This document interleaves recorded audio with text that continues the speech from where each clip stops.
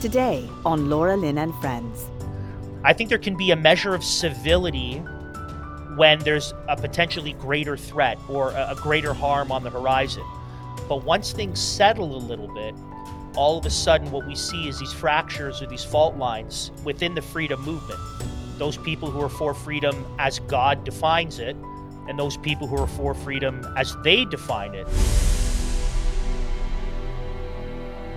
What a guest we have. I hope you heard me before the opening of the show, and that is that we're talking about sex today.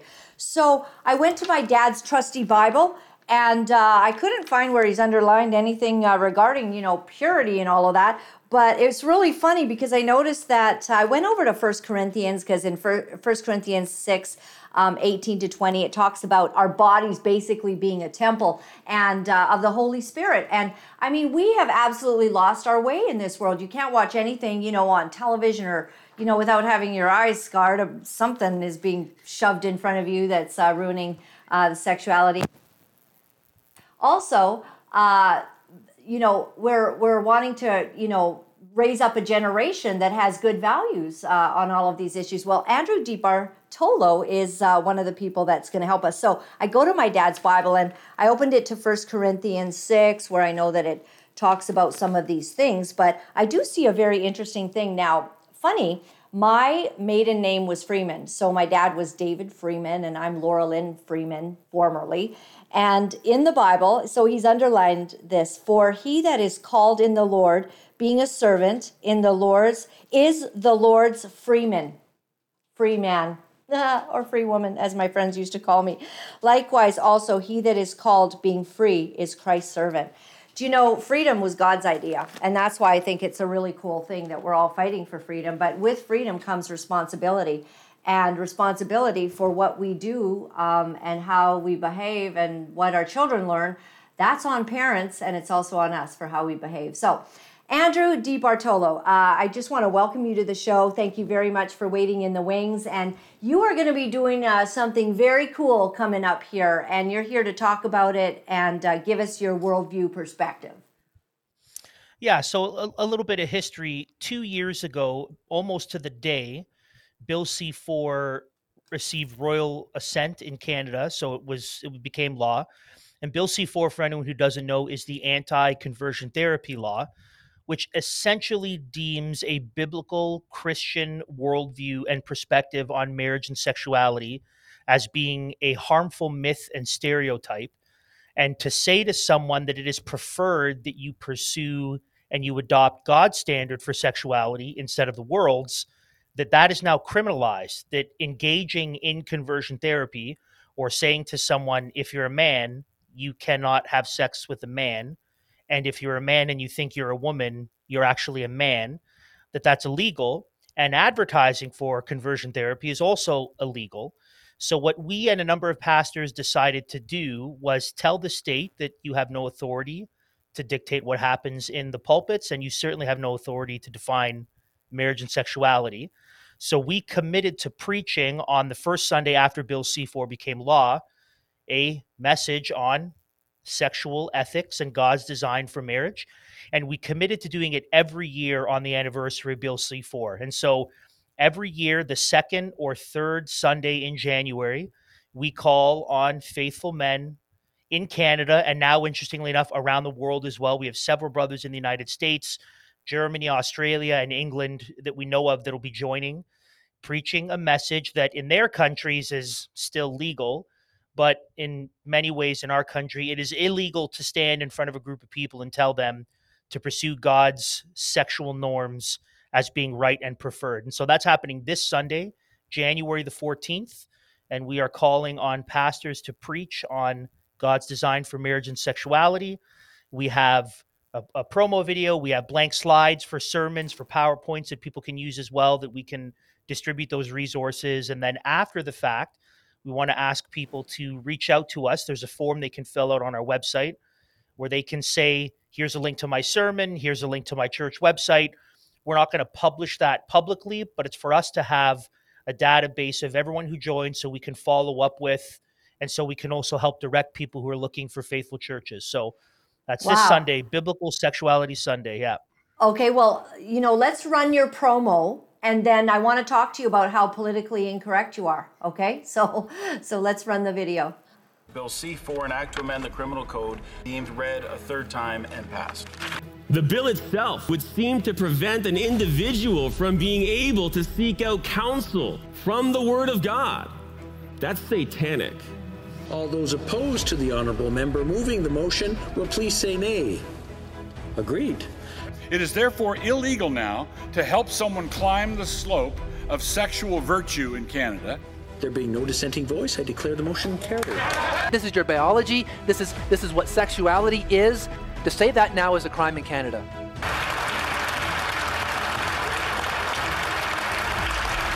The hips on the drag queen go swish, swish, swish. These are symptoms of a society in decay, and the only hope for our nation is repentance.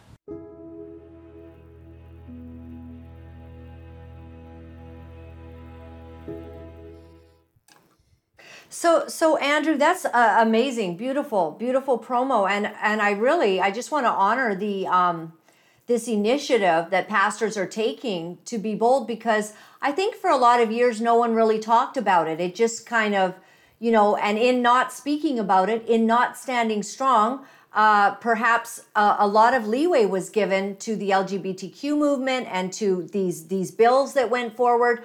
Voted in by 100% of our members of parliament that were there that day, including every single Conservative Party member of parliament. So is it true? Like, do you think we're really at the place where it's illegal to call biblical sexuality as being the way it should be?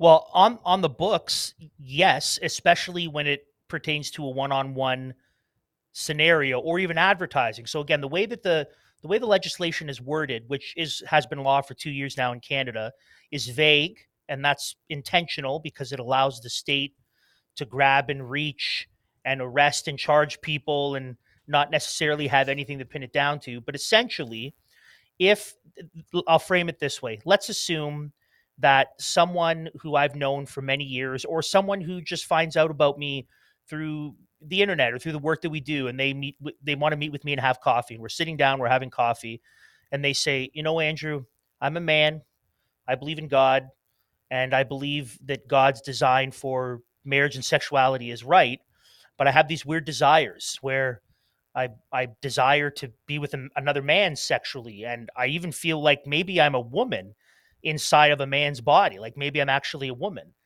If I were to say to that person, well, number one, you're not a woman, you're a man, because God's made you a man, because your maleness and femaleness, while it has a lot to do with your physiology, it's deeply tied to that, but there's more than just the plumbing. Maleness and femaleness, they're identity markers that God makes men and women with roles and functions and purposes. So you're a man, doesn't matter what you feel like. And number two, you cannot engage sexually with another man. That's a sin. That's an abomination. That's against nature. If I were to tell that person that and call them to abandon sexual immorality and embrace God's design for sexuality, that is illegal, and it carries with it up to fine.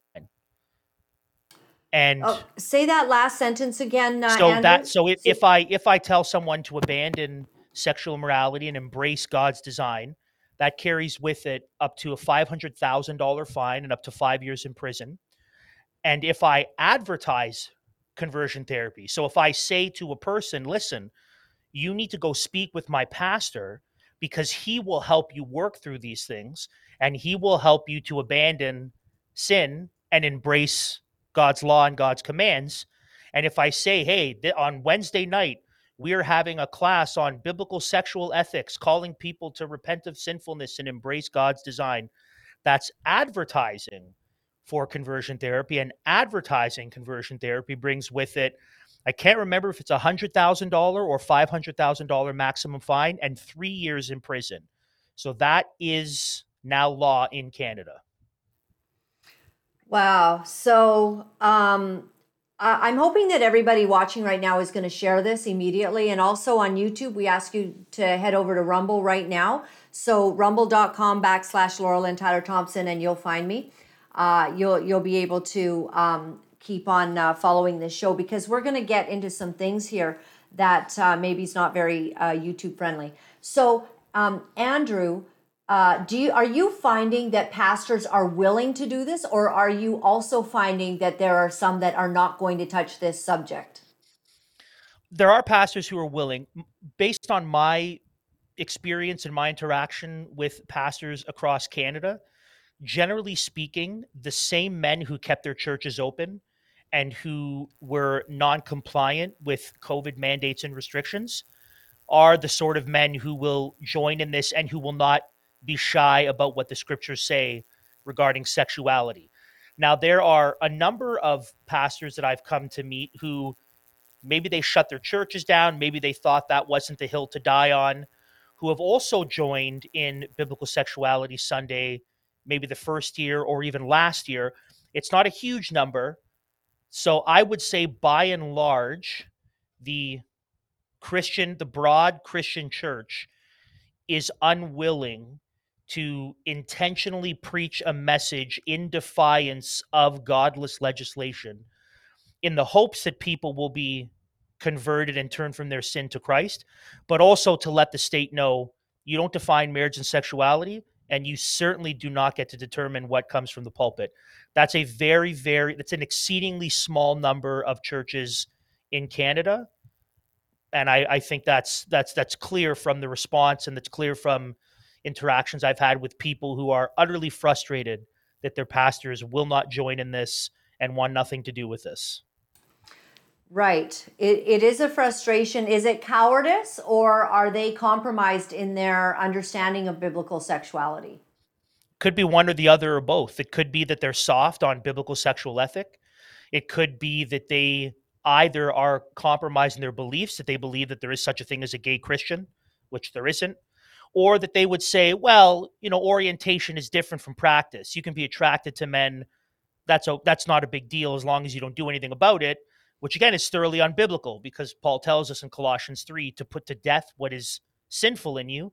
And one of the things he lists is evil desires. And desiring to have sex with a man, if you're a man, is an evil desire, and it must be put to death, and it must be brought to Christ to be transformed. So guys are soft on their biblical sexual ethics. So they think that it's not a big deal. Cowardice is a lot of it. An unwillingness to put their neck out. I mean, we saw the last 3 years. We saw, especially in the height of mandates and restrictions, guys were unwilling to put their neck out and pay a cost for obedience to Christ and to honor him as Lord. So if they're not willing to do that on a small issue, like having your church meet or not cover people's faces, they're not, which brought with it, an $800 fine and maybe a couple slaps on the wrist. I don't think guys are going to be willing to go all the way for a 5-year maximum fine, $500,000. If you can't be faithful in the little things, you can't be faithful in the big things. There's a portion in Jeremiah where Jeremiah is complaining to the Lord that no one's listening, no one's responding, everyone hates him.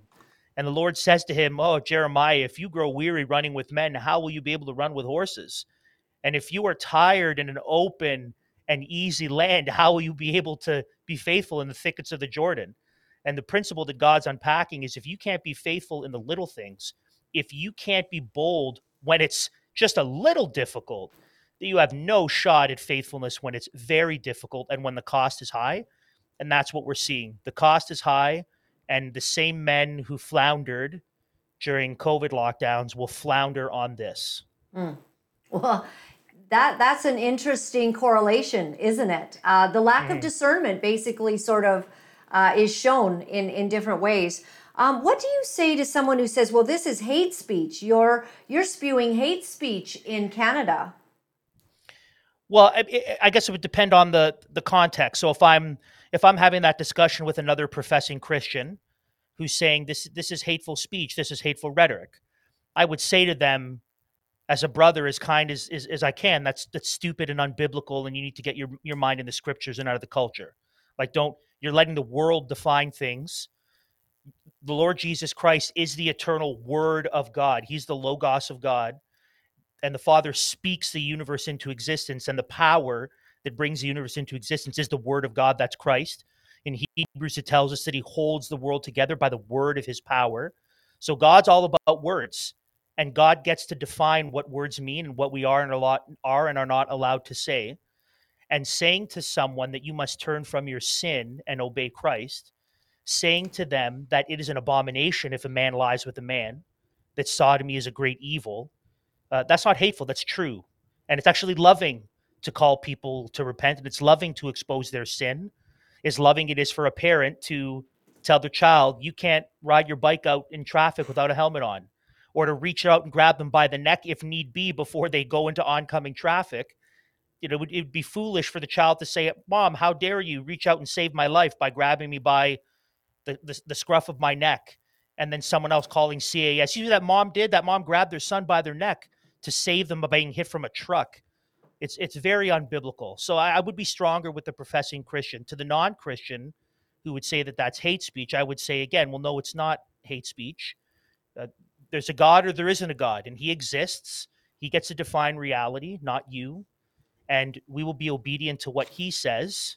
And your problem's not with me, your problem's with him. You hate him, you hate his law, but you need to bend the knee in obedience to him because he alone gets to define things and what's right and what's wrong.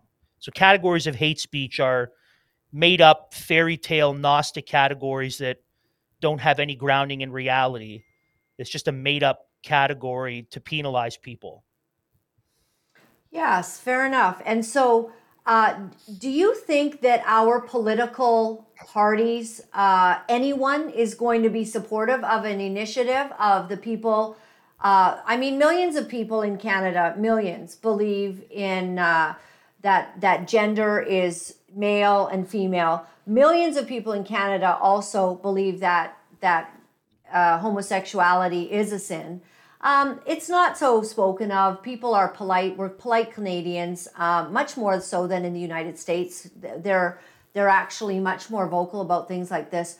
But are our political MPs, are they going to be supportive of pastors taking a strong stand like this? Yeah, no, probably not. I mean, if they were, they wouldn't have voted in Bill C-4. If you, I mean, I live in Ontario, so the Ontario PC party, they went all big in the month of June, and Pride comes before the fall month, and walking around with rainbows and telling people who you want to love is up to you and you're all accepted. And then professing Christian MPs and MPPs in Ontario, guys like Sam Oosterhoff and Will Bauma, they said nothing about it. They're compromised. They might be cowardly. They might be false professors. They might not actually be born again in Christ. I don't know their hearts, but the fruit's pretty rotten. It's thorns coming from the fig tree. So if our Christian MPs and MPPs do nothing, they don't speak out against sexual immorality, they don't stand up in opposition to Bill C-4, and then they try to make excuses for it, then surely the non-Christian MPPs are not going to take a tough stance. So no, they're not going to, and it shouldn't really surprise us. You know, if we look at both the federal and provincial conservative parties, I mean, Liberals, NDPs, the Bloc, the Green, they're neo-Marxists, they're radical progressives all the way down. So I'm not even consider them. They have a godless death cult agenda that they're pushing. But the quote unquote conservatives, yeah, there's no hope to be found there as well. I mean, just a couple weeks ago, Pierre Poilievre's wife said, no, we are committed to pro-choice. We're thoroughly pro-choice all the way down. So it's okay to murder babies. It's okay to engage in sodomy. It's okay to kill people if they're old, and it's okay to do the trans stuff if you're an adult. We may want to stop it for kids, but if you're an adult, go for it. That's fine. As if morality changes when you turn 18 all of a sudden. So there's no hope to be found in the main political parties that they would defend or stand up for Christians or pastors. Certainly not.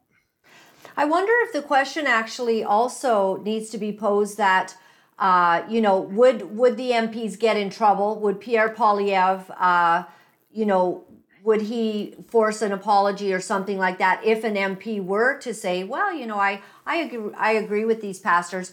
But my second point really being, Are we at the place where is Canada heading down that slippery slope where speaking as these pastors are speaking could get them incarcerated?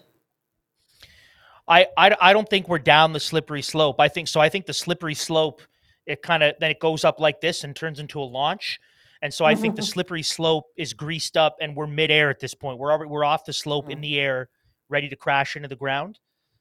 Speech is definitely something that can be punished. I mean, Jordan Peterson was raising alarm bells years ago with Bill C-16. So we're there. And will MPs get in trouble? Sure, they will. I mean, the evidence would be one that any MP who was at all principled has already been removed from caucus.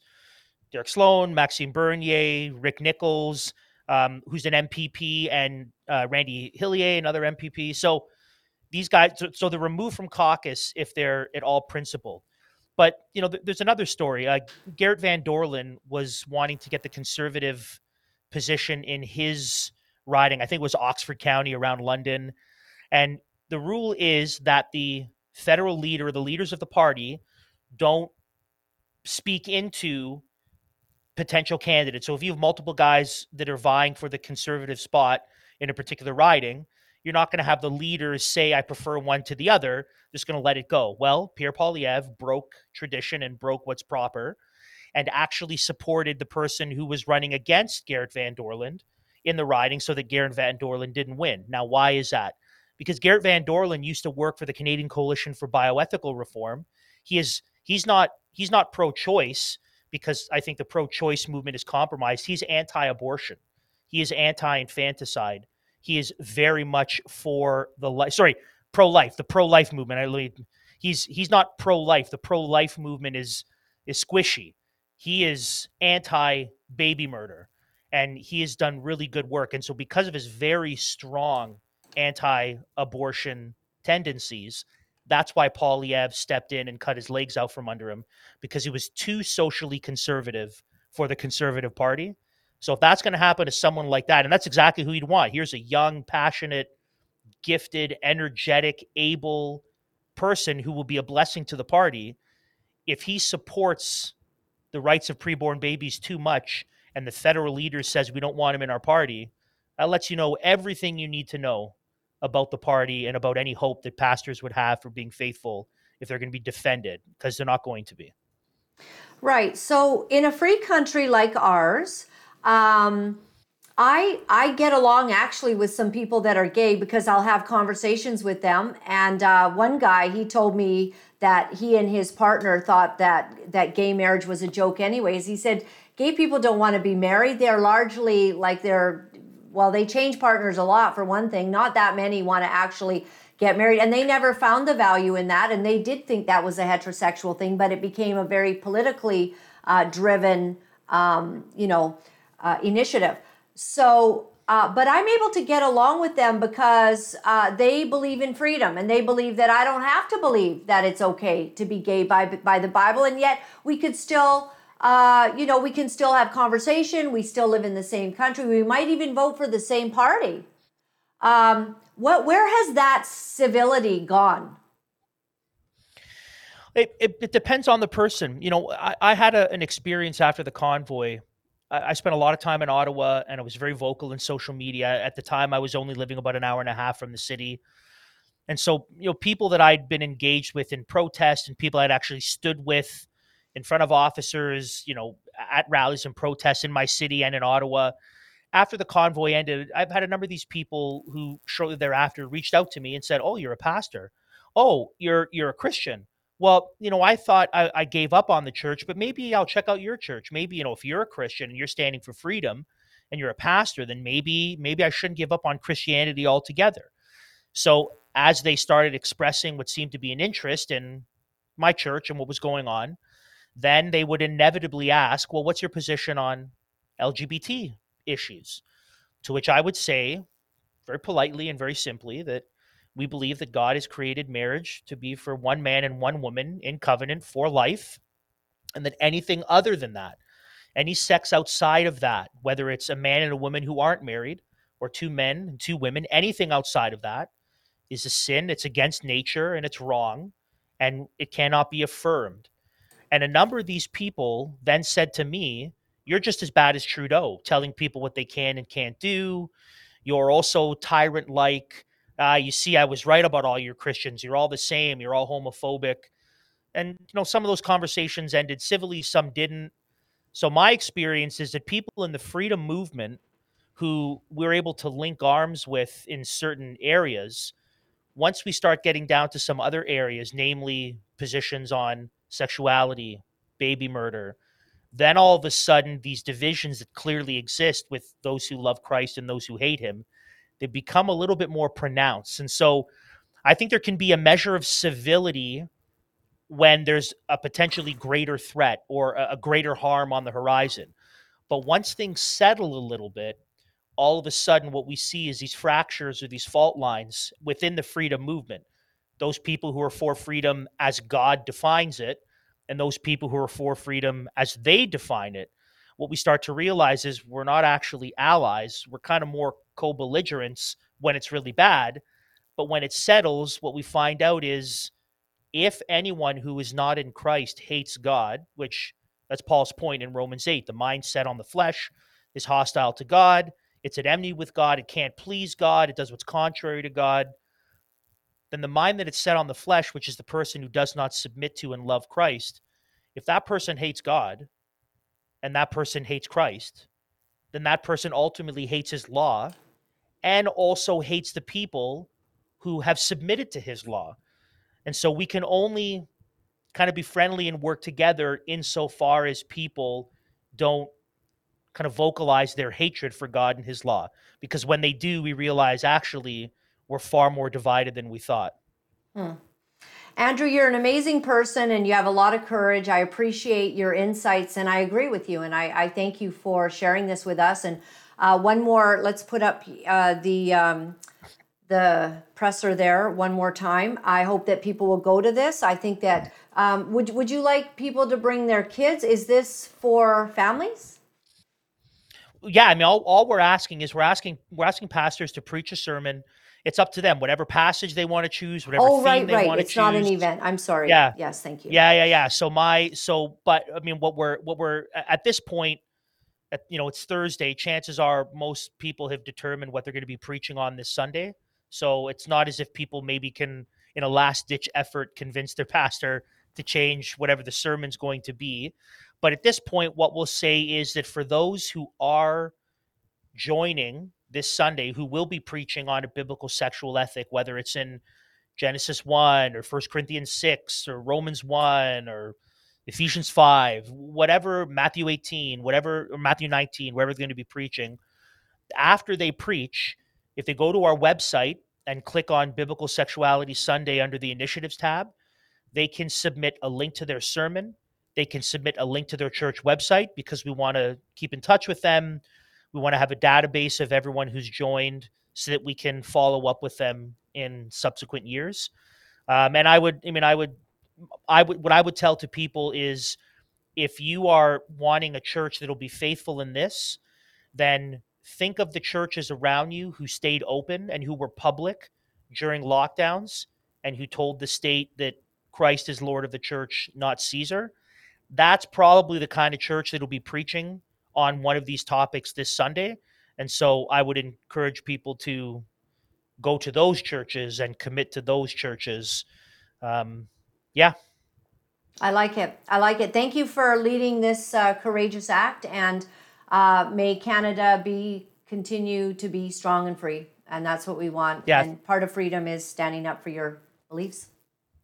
Thanks so much again, Laurelyn. It's always great to chat with you. And this almost certainly won't last on YouTube, so we'll just get that out of the way. It'll probably be taken down very quickly.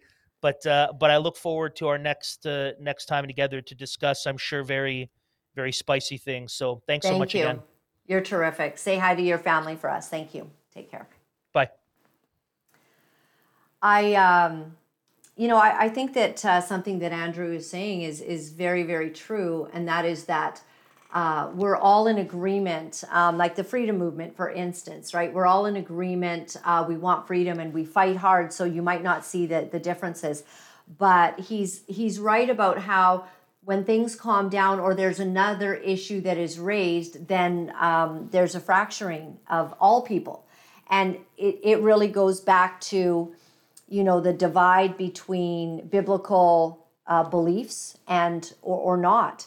I'd like to be in a Canada where we're going to be able to have civil discussions about being, in agreement or not. I had a wonderful young man who had married a guy, and he just really wanted to talk to me. And we went out, we had lunch together, I think a couple of times. And he called me. He was really, really struggling because he did not want to, he wasn't being treated well in this relationship, but he really wanted to do what was right before God. And it was a huge struggle for him. And we had the most wonderful, kind, compassionate, caring discussion on this issue. And I didn't reject him as a human being for struggling in this manner. But he clearly knew that I believed that the Bible states that homosexuality is sin before God. Now, a lot of people don't believe in God anyways. They're doing their own thing. So I always say, people are upset that I don't see their worldview. I don't believe in LGBTQ, and all of that. However, after you're an adult, I actually believe in freedom because that's also a principle of God. You get to choose what you're going to do, how you're going to live, what behaviors you will manifest. You get to choose that. Why? Because God's idea was that he wanted to give humankind the ability to choose whether they would serve him or reject him. And issues of sexuality are also very complex, so it's hard. If you're having a real attraction to, same-sex attraction, that's really difficult, and people struggle with this. There was a fellow, he had been horribly sexually abused when he was young. He shared that with me. He told me about this, very bad abuse he'd experienced, and it had, really jarred his mind for the normal course of godly biblical sexuality. And it was very difficult. And, as I look at it all, I think that we have to have a lot of compassion that the Lord does say that they will know that we're Christians by our love. And so we do have to be compassionate. But it also says that God wants us to stand up for righteousness. And my question is, if I don't believe in your, way of thinking, if you're a very, you're given to LGBTQ agenda and you believe in all of it and all of that. If I don't believe in that, why are you so offended? Because you don't believe in my Jesus. You don't believe in my biblical holy book. You don't believe in that.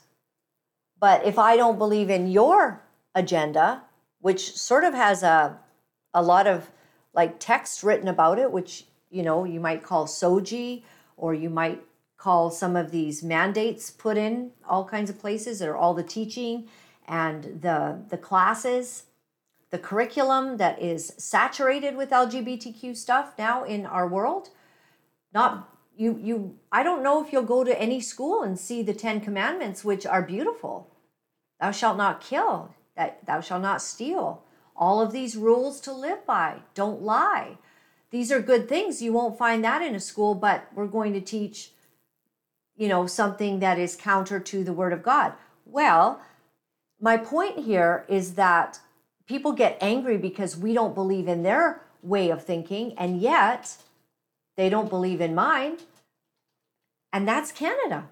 We have the right to believe that. And we have the right to have differing opinions on sexuality. And I don't remember which prime minister, was it Senior Trudeau, that said the government needs to stay out of people's bedrooms. Well, they're all in all our bedrooms now. They're telling us what's right and what's wrong in the bedroom. And so maybe we should go back to that. Maybe that was a good idea. Stay out of the bedrooms. That's where the Bible comes in. Now, it's not against the law to be a homosexual, but it's beginning to be against the law to believe other than that sort of perspective. So that's the slippery slope I was talking to Andrew DiBartolo regarding, because many pastors totally fear speaking on this any longer. And as you can see, our country is going into quite a sexual decline. Young women are certainly, not reserving themselves for marriage. They are not, they barely understand why, or why it would be important to have, a sexual guard on your life. And the interesting part is that there's a raging anger and almost at times a violent component that rages against those who just don't buy into any LGBTQ gender nonsense. There's just a rage that comes over people. And that is because of the mental unhealthiness of their person. They just can't allow or accept that other people feel a completely different way. So they have to get enraged about it. When you're healthy, you can go, hey, I'm choosing my life. I'm choosing to live as a gay person. I'm choosing to live as a lesbian or a transgender. And it doesn't matter to me what others think, because I'm all about myself, and I'm good with how I think. Now, I might think they're wrong, but that would be a healthier frame of mind, wouldn't it? We're not really seeing that. We're seeing people being shut down at school board meetings. We're seeing mics being quietened when citizens and parents are saying, I do not want my kids taught your belief system. We're seeing an anger, a rage, a venom. We're seeing bills like Bill C-4 being passed that can have a $500,000 fine, and you can lose your designation if you're a psychologist or something. And pastors could face imprisonment. Parents can face these same consequences because they don't believe in the LGBTQ agenda. So how I see it is that an idol has been set up in our land, and we must bow or we'll be in trouble. The furnace is getting hotter, everyone. So what Andrew DiBartolo and those that dare to stand with him to have a Sunday of biblical sexuality is so important. And that's why I hope that you'll share this video with your pastor. Many of you have a pastor just say, listen, this was really interesting. And we're losing our power when in our own pulpits. That's where you get to preach about the Word of God. You might not have an open door to talk about it all on CBC News for sure. But why would you not use this opportunity to take the power you've been given as a minister of the gospel of Jesus Christ and to speak honestly and openly about what the Bible is saying? And any sort of sex outside of being married is sin in the Bible. It's not just homosexuality. It's all this hooking up and, everything that's happening, anything outside of the marriage covenant is sin. It's not actually just limiting it to homosexuality and LGBTQ sort of perspective. It's all of it. So a pastor would be preaching the same message against a couple sleeping together outside of marriage. Why? Because the Bible says that you're not to do that, that sex is holy and that it is reserved for the marriage covenant. Now, you can believe that or not believe that. because it's a free country. And that's why I value freedom. And that's why the whole world wars with each other, because it actually comes down to good versus evil.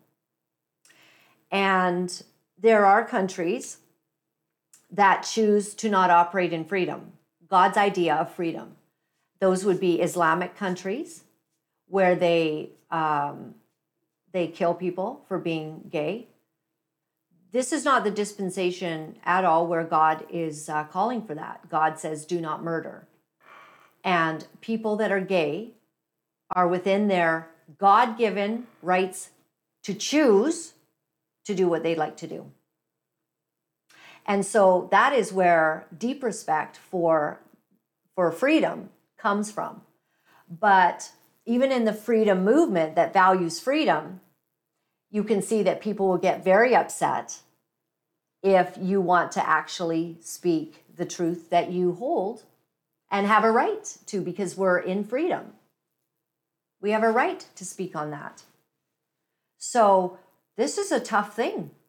And it also raised its head, I think, with the Israel issue, because if you support Israel, you might be seen as somebody, who's betraying this freedom movement that came out against the global elites and the Rockefellers and truly evil people like Soros that were Jews. And so everybody gets angry that you're not against these Jews. And to me, all they are is bad people, because we have bad people in Canada, bad people in the United States, Bill Gates, for instance. And so the fact that Soros is Jewish and that there's, you can point to a number of Jews who tend to have a lot of money, and they tend to be very successful, actually, Jews do. They tend to know how to take a portion of land and make it successful, where other, people that have been in the Middle East have the same sort of land, the dry, arid climate or whatever, and they can't make anything grow. But the Jews, Israel has found an incredible way to make their land prosperous, and they tend to be prosperous people. That can also raise a lot of jealousy. But where I stand is I stand with a free country, and Israel being one of the only free countries in the Middle East. Some other countries have varying levels of freedom, but I mean, you can be gay and queer and a real, dressed up in your dress as a dude, and you can be in Israel, and people will go against Israel for that. Or you can be in Iran or Syria and be killed. So the issue really is that when people feel that you're coming against them, there is a demonic rising of anger and rage that you would dare to speak the truth of God's word. And so that's the fight that is really rising in our land over all of these things. I feel like I had one more point to make, but I can't think of it necessarily right now. If it does come to me, we'll bring it up. My bottom line is you are free to be gay because God's idea is freedom. You need to know that He doesn't support the lifestyle. And if you're gay or heterosexual, I will say one thing is that we all fight with the sexual assault or the things that come at us. And, when you're a married couple, you have to make a commitment to be monogamous, even though there might be other attractions. And the gay community, seems to have a problem that, I was born this way or whatever. I don't know. I had a friend many years ago. She was married when I met her, but she had been in a lesbian relationship. She wasn't born anything. She made choices to have a different sexual liaison, and it eventually just made her physically ill, actually, and she got out of it.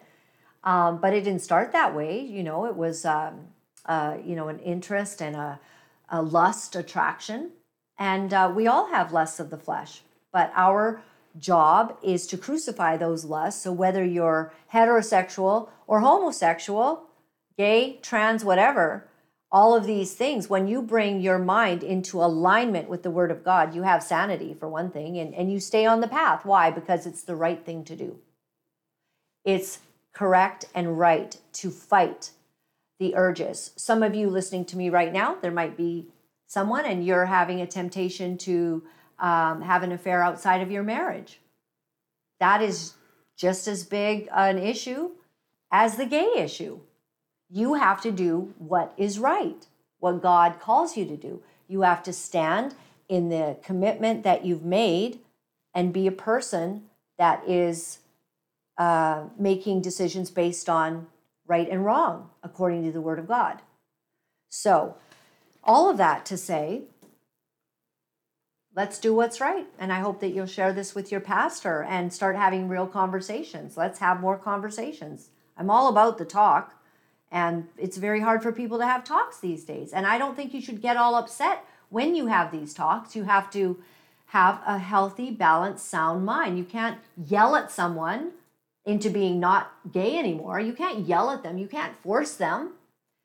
That's really the job of the Holy Spirit. But you might be able to share some things with them that will help to bring clarity on what the Word of God says and the love of God for them, because God loves all people. He loves them and He's for them. He does ask that they would be for Him and in that be obedient to His Word. All right, so we have a website. I don't know if I was supposed to pull this up, but former North Peace Pride Society. Oh, okay. Oh, on mine? Oh, I'm supposed to share that? Okay, just a second. Why don't we go to this video first then of Dr. Fauci testifying before Congress and admitting that the 6-foot social distancing rule was completely made up. Oh, do you think? Dr. Anthony Fauci concluded his last day of testimony before the House Select Subcommittee on the Coronavirus Pandemic on Tuesday and had plenty of things to share with lawmakers about the U.S. pandemic response, some of which shocked Republicans on the committee. Dr. Fauci said he was not convinced that children suffered learning loss due to school closures that his agency supported, according to 2 members of that committee who spoke with me. Representative Michael Cloud told me after leaving the hearing room that Fauci said he was still not convinced that there's learning loss and that was, in his view, open to discussion. This is in keeping with a number of previous statements that Fauci has made to the press about the degree of authority he exerted during the pandemic. For instance, in April 2023, he told the New York Times Magazine, "Show me a school that I shut down. Show me a factory that I shut down." I never did. I gave a public health recommendation that echoed the CDC's recommendation, and people made a decision based on that. When I asked Representative Cloud for his response to this, he said that Fauci and other public officials had washed their hands of responsibility, saying the decisions were often made by local or school districts. But the school districts, he pointed out, if they don't follow that guidance, leave themselves open to lawsuits from the federal government. The U.S. Department of Education also released statistics at the end of 2022 showing that reading and math scores had plummeted among school children. Among 9-year-olds in particular, reading scores were at their lowest point in over 30 years, and math scores dipped for the first time in a near half-century of recording. Fauci also had the opportunity to speak with members about other guidance he provided, such as 6 feet of distance to slow the spread of the virus. Fauci surprisingly said to the committee members that guidance, quote, sort of just appeared, end quote, without scientific input. Dr. Ashish Jha, the dean of Brown University Medical School and an eventual COVID response coordinator in President Biden's White House, said that the 6 feet requirement never struck him as, quote, particularly sensical, end quote. He said he wished the CDC would just come out and say it was not a major issue. Fauci eventually backtracked on the 6 feet requirement after being asked by different members of the media for response to various studies showing it had little effect. LGBT Pride leader Sean Gravel's arrested for alleged child pornography. And police arrest an LGBT Pride leader December 31 for alleged sex crimes against children. Prosecutors informed CBC News on Monday. Former North Peace Pride Society and PPS President Sean Gravels of British Columbia faces charges of sexual interference with a person under 16, physical contact with a person under 16 for sexual purposes, and possessing, as well as importing or distributing child pornographic materials.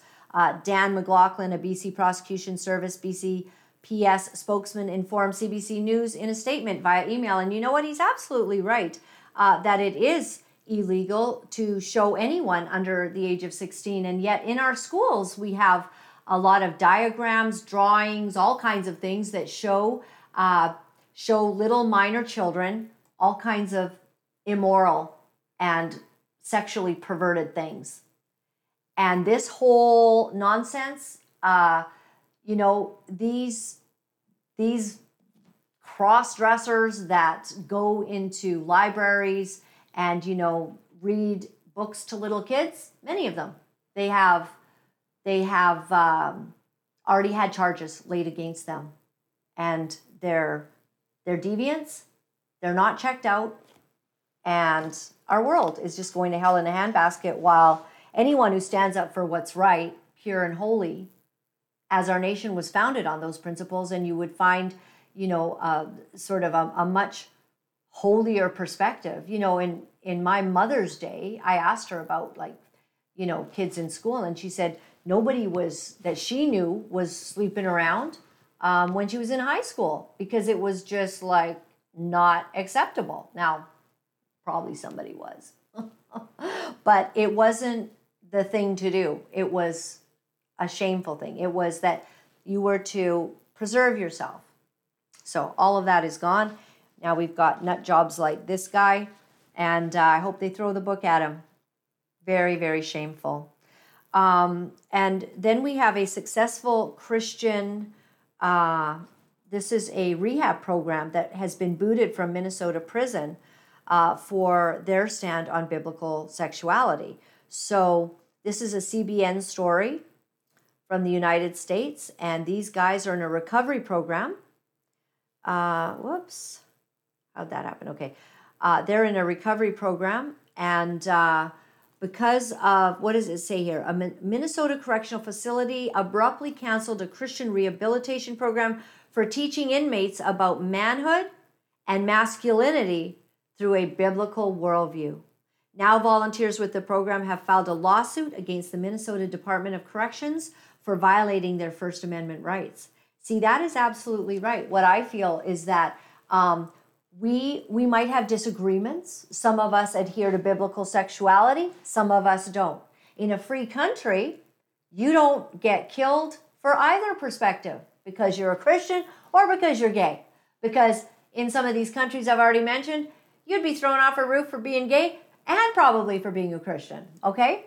So the thing is that we're getting to the place where, you're being canceled, you've got cancel culture.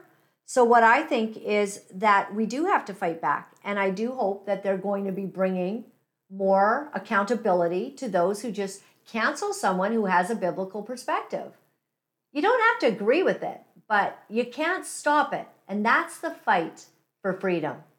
We don't all have to be on the same page about things, but we all get to speak, and that's why I speak every single day. We have one more video. Hertz announces that it will sell its 20,000 electric vehicle fleet in a shift back to gas-powered cars. I mean, it's just fascinating to me because I think back to when Hertz announced that they were going to buy a ton of Teslas. This was 2021. We were still in kind of, the meme stock, era.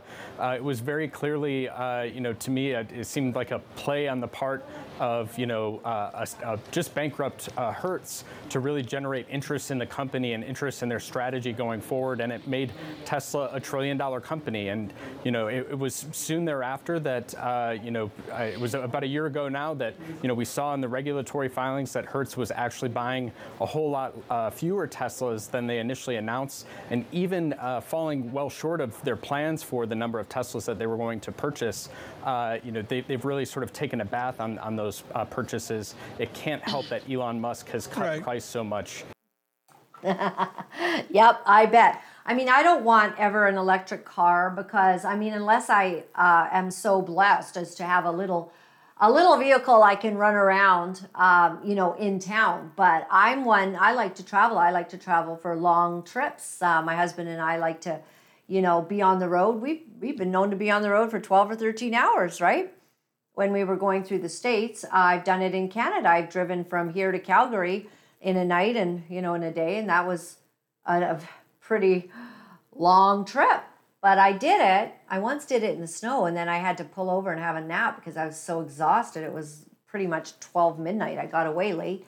But I like the long trips, and you can't do that with one of these cars. This is a complete blazing disaster. It's the stupidest idea that they've come up with, and they're trying to tell you that the windmills, those things are good, and then you put them up in places that have no wind, and it is absolutely just a huge disaster. And people are pulling back from it. Then if you want to get it fixed, you have to, it's a lot more money. And who are we helping? We're actually helping China. China has like all of the components that go into these batteries and whatnot. So I know we've shown the videos on that. So the world is just so messed up. And look at outside. Apparently, they're getting minus 50 over on the eastern side of Canada. Talked to Gary, producer, this morning, and it's minus 30 in the Edmonton area. Well, I mean, I don't even know what it is outside, but I think it's still snowing, and I don't like it. It's cold, and I would like a little global warming. I don't see what would be so wrong with that, to be honest. So I don't know. Is it global colding? Is it global warming? Oh, they're just changing, And hey, maybe we wouldn't be having problems like this. I don't know what these crazy people that are, riding their planes across the sky and leaving, huge particles. And it's not a conspiracy theory. It's actually admitted. And the United States and Canada have a weather pattern altering agreement that they don't do it within 200K or 200 miles.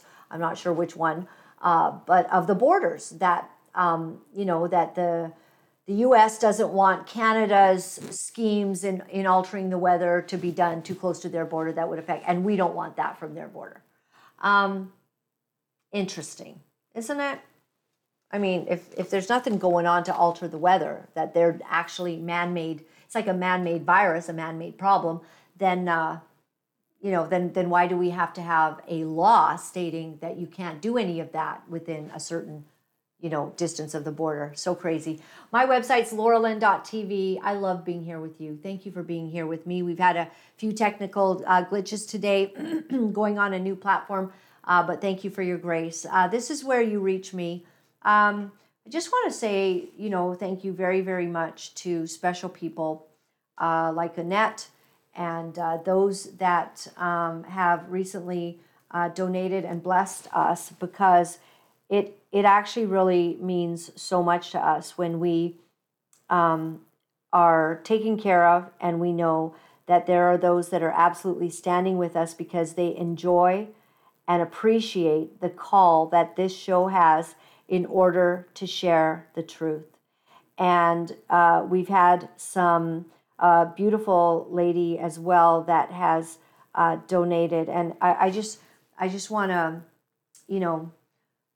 I just want to let you know that it means so very, very much to our little team to be able to cover expenses and to get up every day and work really hard to show you the truth, tell you the truth. And we talk about some tough issues, but we do it with integrity, and we do it because it's important, and we won't be silent, and we will not be cowards. And we're unapologetically biblically based, but we examine the world's issues and Canada's issues specifically, but the world as well, from a biblical perspective. And we don't make any bones about that. And we believe there's a right way and a wrong way. However, the love of God is so incredible. I thank God for his forgiveness, for his redemption, for his love for you and for me as we work through it all. It means a lot. So to all of you who go to that website, lauralyn.tv, and you push the donate button, you can make an anonymous donation if you don't want to be known, or you can join monthly or you can join. You can just share a one-time donation with us. It means the world. My email is lauralynnlive@protonmail.com, and you can also do snail mail to Box 48184 in New Westminster, Vancouver, V3M0A7. That is the way that you could send us a note. Thank you very much. I love you all. I appreciate the battle. It's fierce, isn't it? It's really fierce. I feel it. I feel the battle against our emotions, our concerns for the fall of morality and what our kids are facing. I just think that we've got to be courageous and speak. And I honor those men in the pulpit that have the guts to tell the truth, the guts to preach the word of God, because our kids and our families need it. And it should be done a lot more often than once a year. You're only going to preach about biblical sexuality this Sunday, because our kids are actually getting a different agenda preached to them every single day through the television, through their schools, through those that do not honor the ways of God. So this is what Ephesians 5 verse 8 says, "For you were once darkness." You were once darkness, but now you are light in the Lord. Live as children of light, for the fruit of the light consists in all goodness, righteousness, and truth. And find out what pleases the Lord. Have nothing to do with the fruitless deeds of darkness, but rather expose them. I just want to stop right there before I go on and say that the exposure part is very important, and we've lacked in it. We have failed to expose darkness, either out of cowardice, weakness, wanting to be politically correct and just friendly and fit in with everybody, but we have failed to be loud enough to be heard about the darkness in our land. And it's been costly, because children and children's children then do not understand the ways of God. And God never created all of these rules on sexuality so that we would be harmed, but rather for our good. If you operate in Christian biblical purity, you have a lot less issues to have to deal with, because you don't have a broken heart as often. You're not being used by some dude who doesn't care about you. He just wanted to use your body for an evening, and he moved on by the next morning. You don't have that kind of pain in your life. There's a lot to be said for the good that it brings to any life when they operate in these truths. And young women today, JT and I talk about this. He says, they've pretty much lost the sexual revolution because there's less marriages happening, because, well, why does a guy have to commit to marriage if you're just willing to pretty much on the first or second date give them everything that you're supposed to be waiting for marriage to get, and you think that that's your power? They walk away much more often from you because they don't respect you. I've told that story on this show before about this very good-looking man that I sat beside at an event one night. And he said he had lots of women that he's very, finely dressed, successful businessman. He slept around a lot, couldn't seem to find one to keep, because he literally admitted to me he just had lost all respect for them. Let's stand strong in what we know to be right, make our lives better. God bless. We'll see you tomorrow. It's not easy to deliver the truth of what our sick world is doing, but for some of us, we feel that we have no choice. Because if we are silent about these abominable things, then we are letting evil go unchecked, and we cannot do that. For those of you wonderful people who are writing me and are sharing your encouragement, I am deeply grateful. Thank you for all the letters that you've been sending. Thank you for the donations and the support. I found out that in order to speak the truth, you have to become very, very strong. If you would go to my website at www.lauralyn.tv, you'll find all of the ways that you can contact me. Remember, my friends, all is well. All is well. Thanks for joining me.